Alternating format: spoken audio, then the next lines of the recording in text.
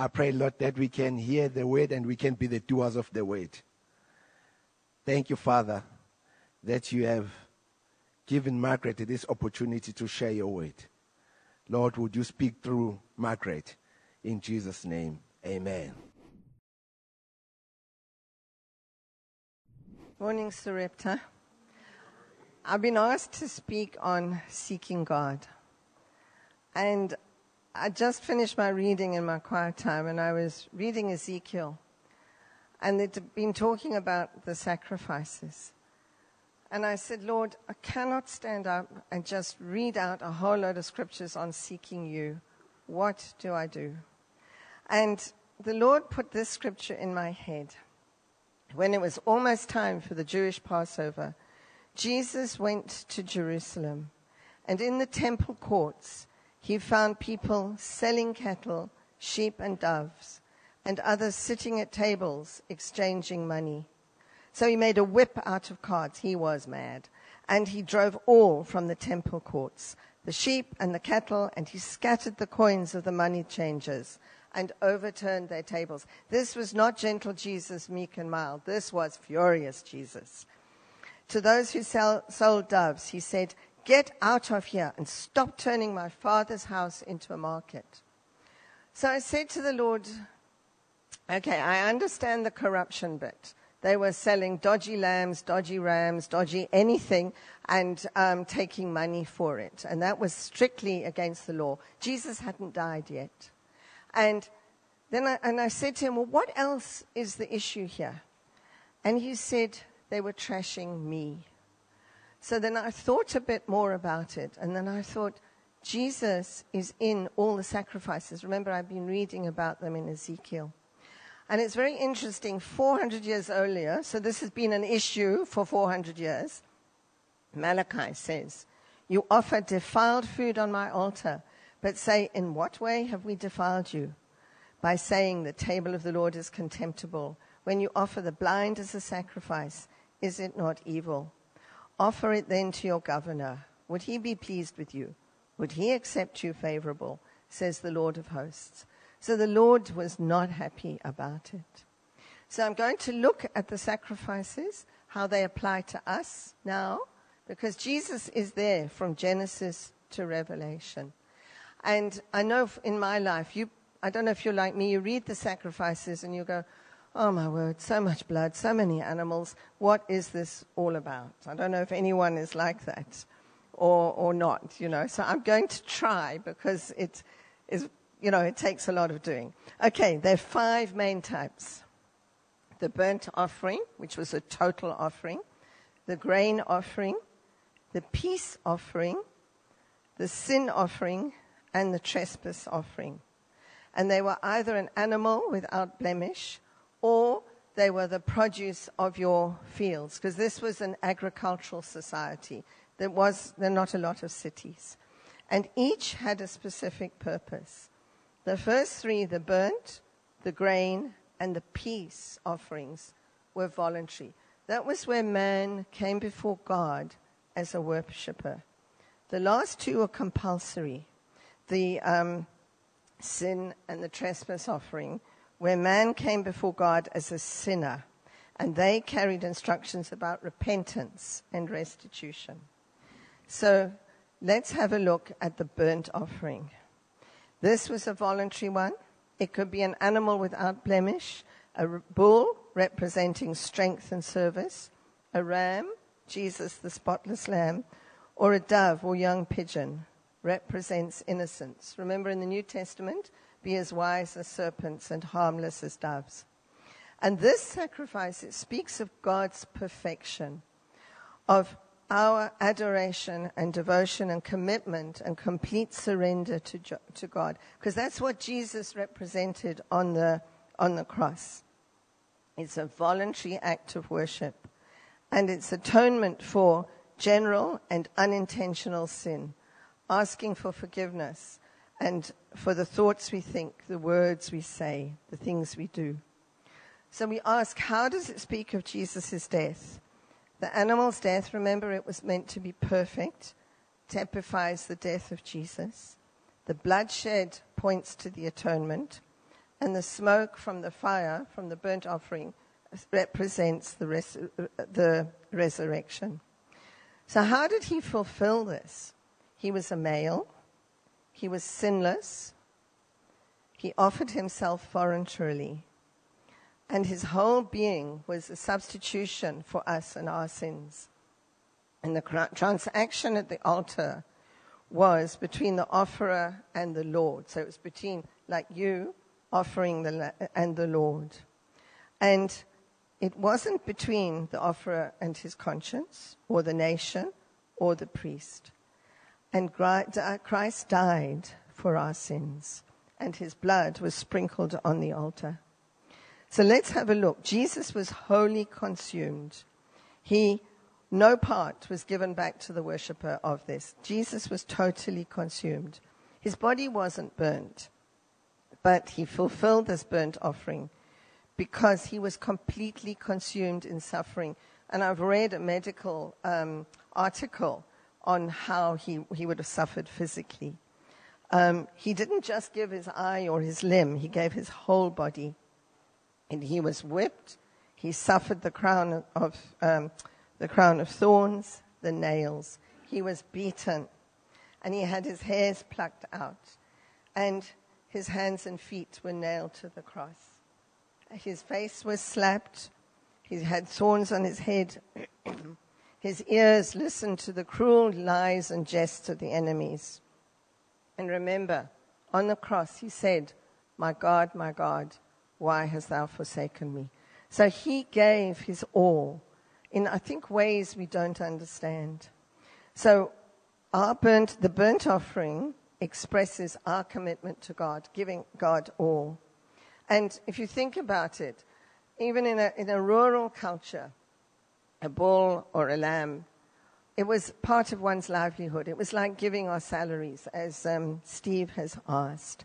And God is saying to us, as Paul wrote, I beseech you therefore, brethren, by the mercies of God, you present your bodies a living sacrifice, holy and acceptable to God, which is your reasonable services. And these burnt offerings went on every day in the temple. And Jesus submitted to God daily. And I think that's what he wants, that we start our morning praying to him and saying, this is the day the Lord has given to us. And work it through. Excuse me. Now the next one is the other voluntary offering. It was the grain offering. And that was the produce of your fields.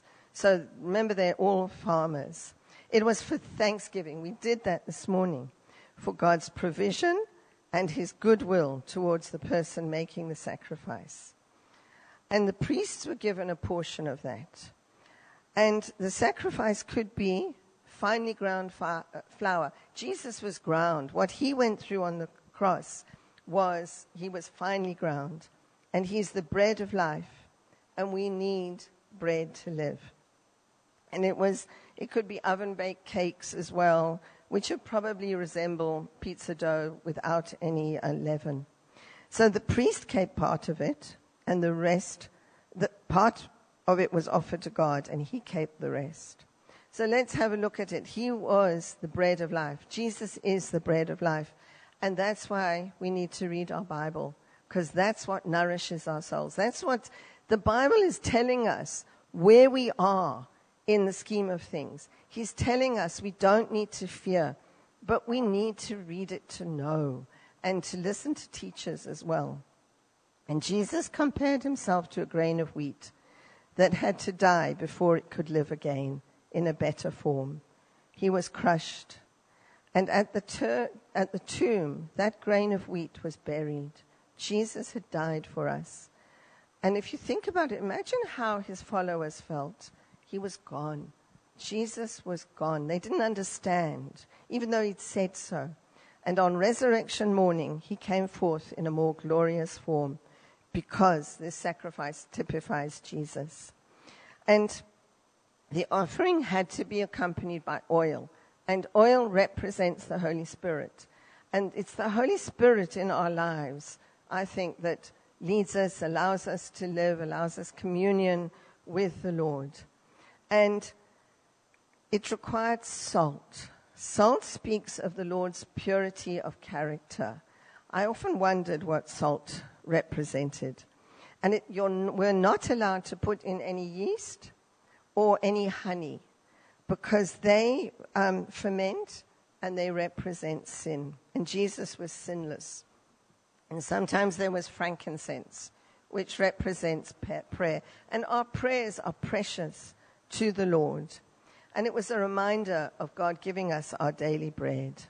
And as it burned, it was a sweet savor to the Lord. And Jesus' character is just that. It's a sweet savor to the Lord. And that's what he gives us to be a blessing to God. It was thanksgiving. It was a thanksgiving offering for his goodness and his provision of his bread. And to thank God for the fruit of our labors. And it's also a daily offering, a daily thank you. Now, the next one is our peace offering. And in our Connect group, we're listening to David Inglis from Burning Heart on peace. And it's a really good series. So this also, an unblemished animal. All the time, Jesus was sinless. These animals had to be perfect. Not like the lot that they were selling when Jesus turned over the tables. It could be various grains or breads. This was an offering of thanksgiving followed by fellowship, of eating the offering. And that's what we're going to do next week. We're going to come together and we're going to have an offering of fellowship where we eat together. And the high priest was given the breast of the animal and the officiating priest the right foreleg.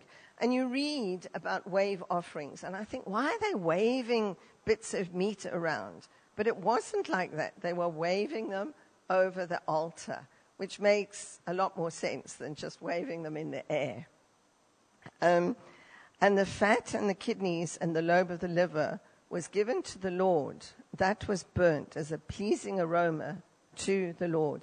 Remember, it's our prayers also that are aroma to the Lord. And the remainder of the animal was for everyone to eat and to have a party. And it was free will, and it was a peace offering. And once again, it had to be perfect. And it was a voluntary act of worship. And sometimes they were just given, thank you, Lord, for blessing us with whatever. Or they were given in advance of a blessing. And this offering represented communion with God, because God gives us his peace. And when Jesus was born, it was announced, glory to God in the highest, and on earth, peace and goodwill to men. And Jesus made peace between God and man, between Jew and Gentile, and between man and his conscience, through his crucifixion and the shed blood. And so we've had the three. We've had the burnt offering, the grain offering, and this peace offering. And now we're going to go on to the two compulsory offerings, the sin and the trespass. The first of these was the sin offering. And its purpose was to atone from sin and cleanse from defilement of sin. And that's what Jesus did for us. He atoned for our sin on the cross. And we have to come to him and appropriate that. Sin has to be confessed. And this was for acknowledgement of sin. And it was for the forgiveness of sin. But they had to keep on doing that because Jesus' blood was shed once and for all. And we can come to him because we keep on sinning. And it required the life of an animal. Blood had to be shed. And if for a high priest, congregation, and a leader, it was a bull. It was a lamb or a goat for a common purpose. It was a dove or a pigeon for the poor. And the very poor was 1/10 of an ephah of fine flour. So nobody could get away with it. Nobody could say, no, I can't afford an animal. God had made that provision. And they had specific instructions. And once again, the fatty portions and the liver and the kidneys were burnt for God. And the rest was burnt on the altar. But it was outside the camp. And that's where Jesus was crucified, outside the walls of Jerusalem. You can see how these little things point to Jesus. And they weren't burnt in the courtyard, as I said. They were carried out and burnt outside the camp. And so Jesus was God, and fully man. And he was made in the likeness of sinful flesh, so he could carry our sins. He knew, he walked this earth. And this ceremony was a preview of God's eternal plan of redemption. And they might seem unimportant, all these details, but they are. Like I've just said, this taking it outside the camp prefigured Jesus dying outside Jerusalem. Jesus bore our guilt. He bore our sin on the cross. It was his sinless blood that was shed, and it's an eternal blood. It just keeps on going. He suffered for our sin, and he suffered individually and corporately. And the sin offering taught man that God holds him accountable for sin. God has scales. God has standards. Things matter. God hears it all and he sees it all. And in his law, as in our law, there's a punishment for violation of sin. We can't just go and murder someone and say, oh, forgive me. We've shed blood. And for us, we needed the sacrifice of Jesus to have any hope of meeting him. Now, forgiveness is the justification. And Jesus' blood, as we come to him and appropriate it, it removes our guilt and releases us from the penalty of the sin. And in law, the penalty has been paid. And our last one is the trespass offering. That's for peace within each other. You know, we do things, we say things, we break things, we don't give things back, and we don't realize, but it sort of crunches in the person. And this is an offering that required restitution to reimburse the offended party. And it was, again, for forgiveness of sin and cleansing from defilement. Once again, it had to be a perfect animal. Remember, all the time, Jesus was perfect. And it was for the sinner to make restitution to the one who was wronged. It was also cleansing from defiling sins and physical issues. It was for the violation of property. As you read in the Old Testament, there's all sorts of things. If you've done this, that's what you have to do to pay back. And it goes on and on and on. Where am I? And the blood of the trespass offering cleansed the conscience and sent the trespasser back to the one he'd wronged, so they could say sorry and maybe, repay. The injurer was forgiven, and the injured, the person who was done bad to, gained. So with our sin, we are in debt to God, and we owe him more than we can pay. And Jesus took our sins. He took them on the cross, and his blood was shed for us. And his blood takes away our guilt. And in the Old Testament, you will find Jesus everywhere as you look. In the setup of the tabernacle and the temple, Jesus is there. He's there all the time. You will find him there. And so remember, the first three, we came before God as a worshiper, and the last two as a sinner. And you don't have to have a degree. You don't have to be strong. You don't have to be super qualified or anything to come to the Lord. So we ask, how do they apply to us as Christians? Obedience to God's word, faith in who Jesus is and what he says. He's not a man that he will lie, nor the son of man that he will repent. What he says, he means, and he does it. We can find a place for repentance and cleansing of our sins and confessing Jesus before men in baptism and a daily faithful walk with the Lord. He is the sacrifice on the cross. He said, when he was on the cross, he said, it is finished. What he meant was all those sacrifices are not necessary anymore. I am the last sacrifice. It's my blood. It's finished. And bowing his head, he gave up his spirit.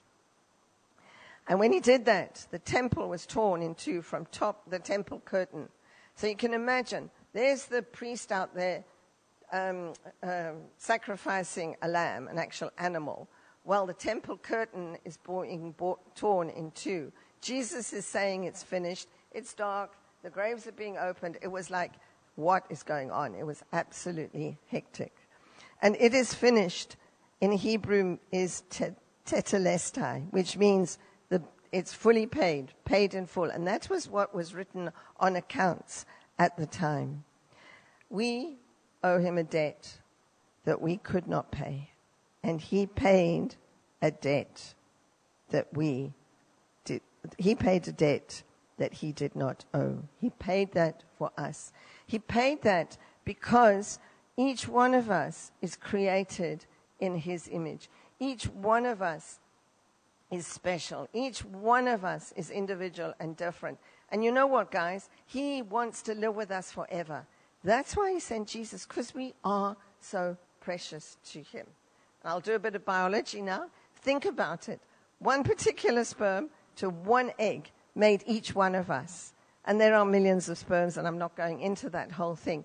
But I believe God chose that one for that egg to make each one of us.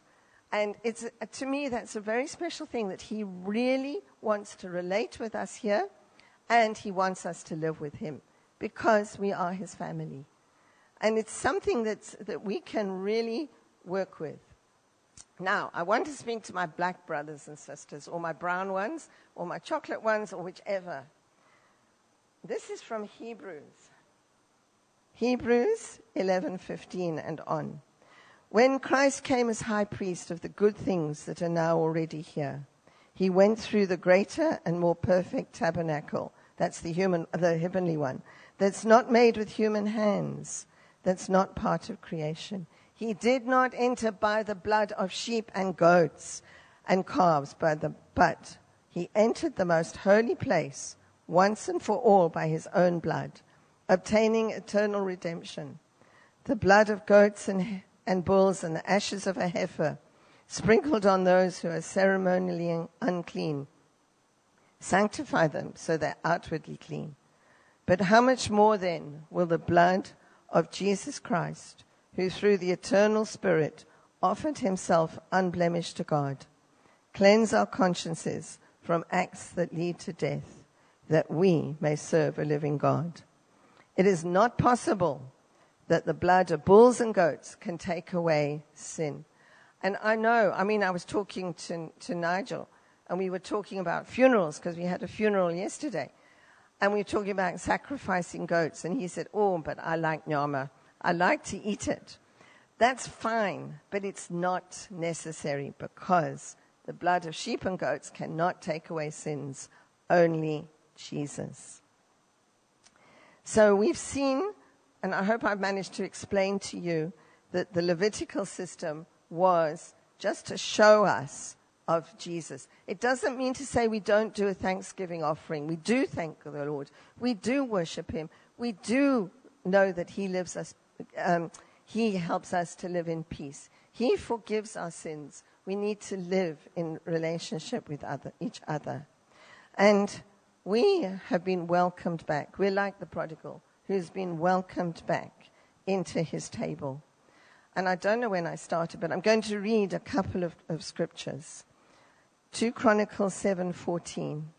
If my people who are called by my name will humble themselves and pray and seek my face and turn from their wicked ways, I will hear from heaven, forgive their sin, and heal their land.